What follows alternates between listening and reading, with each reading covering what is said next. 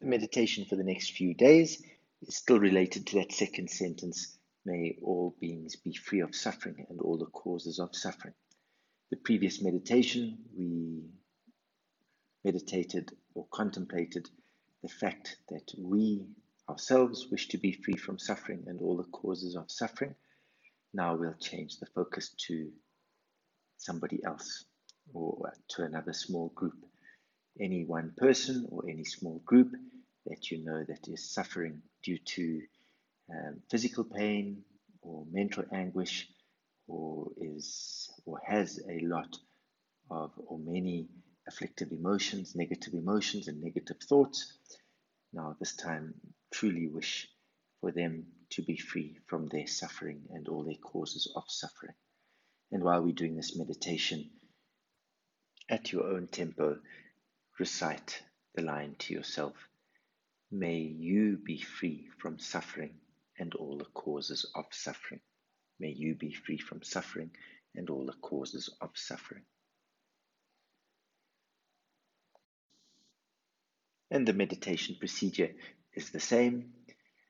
Begin with the opening aspiration, then 3 minutes of open awareness, 5 minutes of this contemplation, then 2 minutes of open awareness again, and the dedication.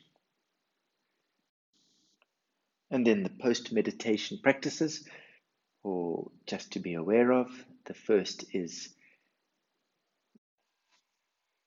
whoever you meet, whoever you may have dealings with, that you might be contacting or receiving a message from or messaging, really wish that they may be free from suffering and all the causes of suffering. And it can also include anybody that you might be in a group with. So wish the same for everybody in the group, or if you're using public transport, that when you get on the public transport, everybody in the carriage or in the bus with you, that they may also be free from suffering and all the causes of suffering.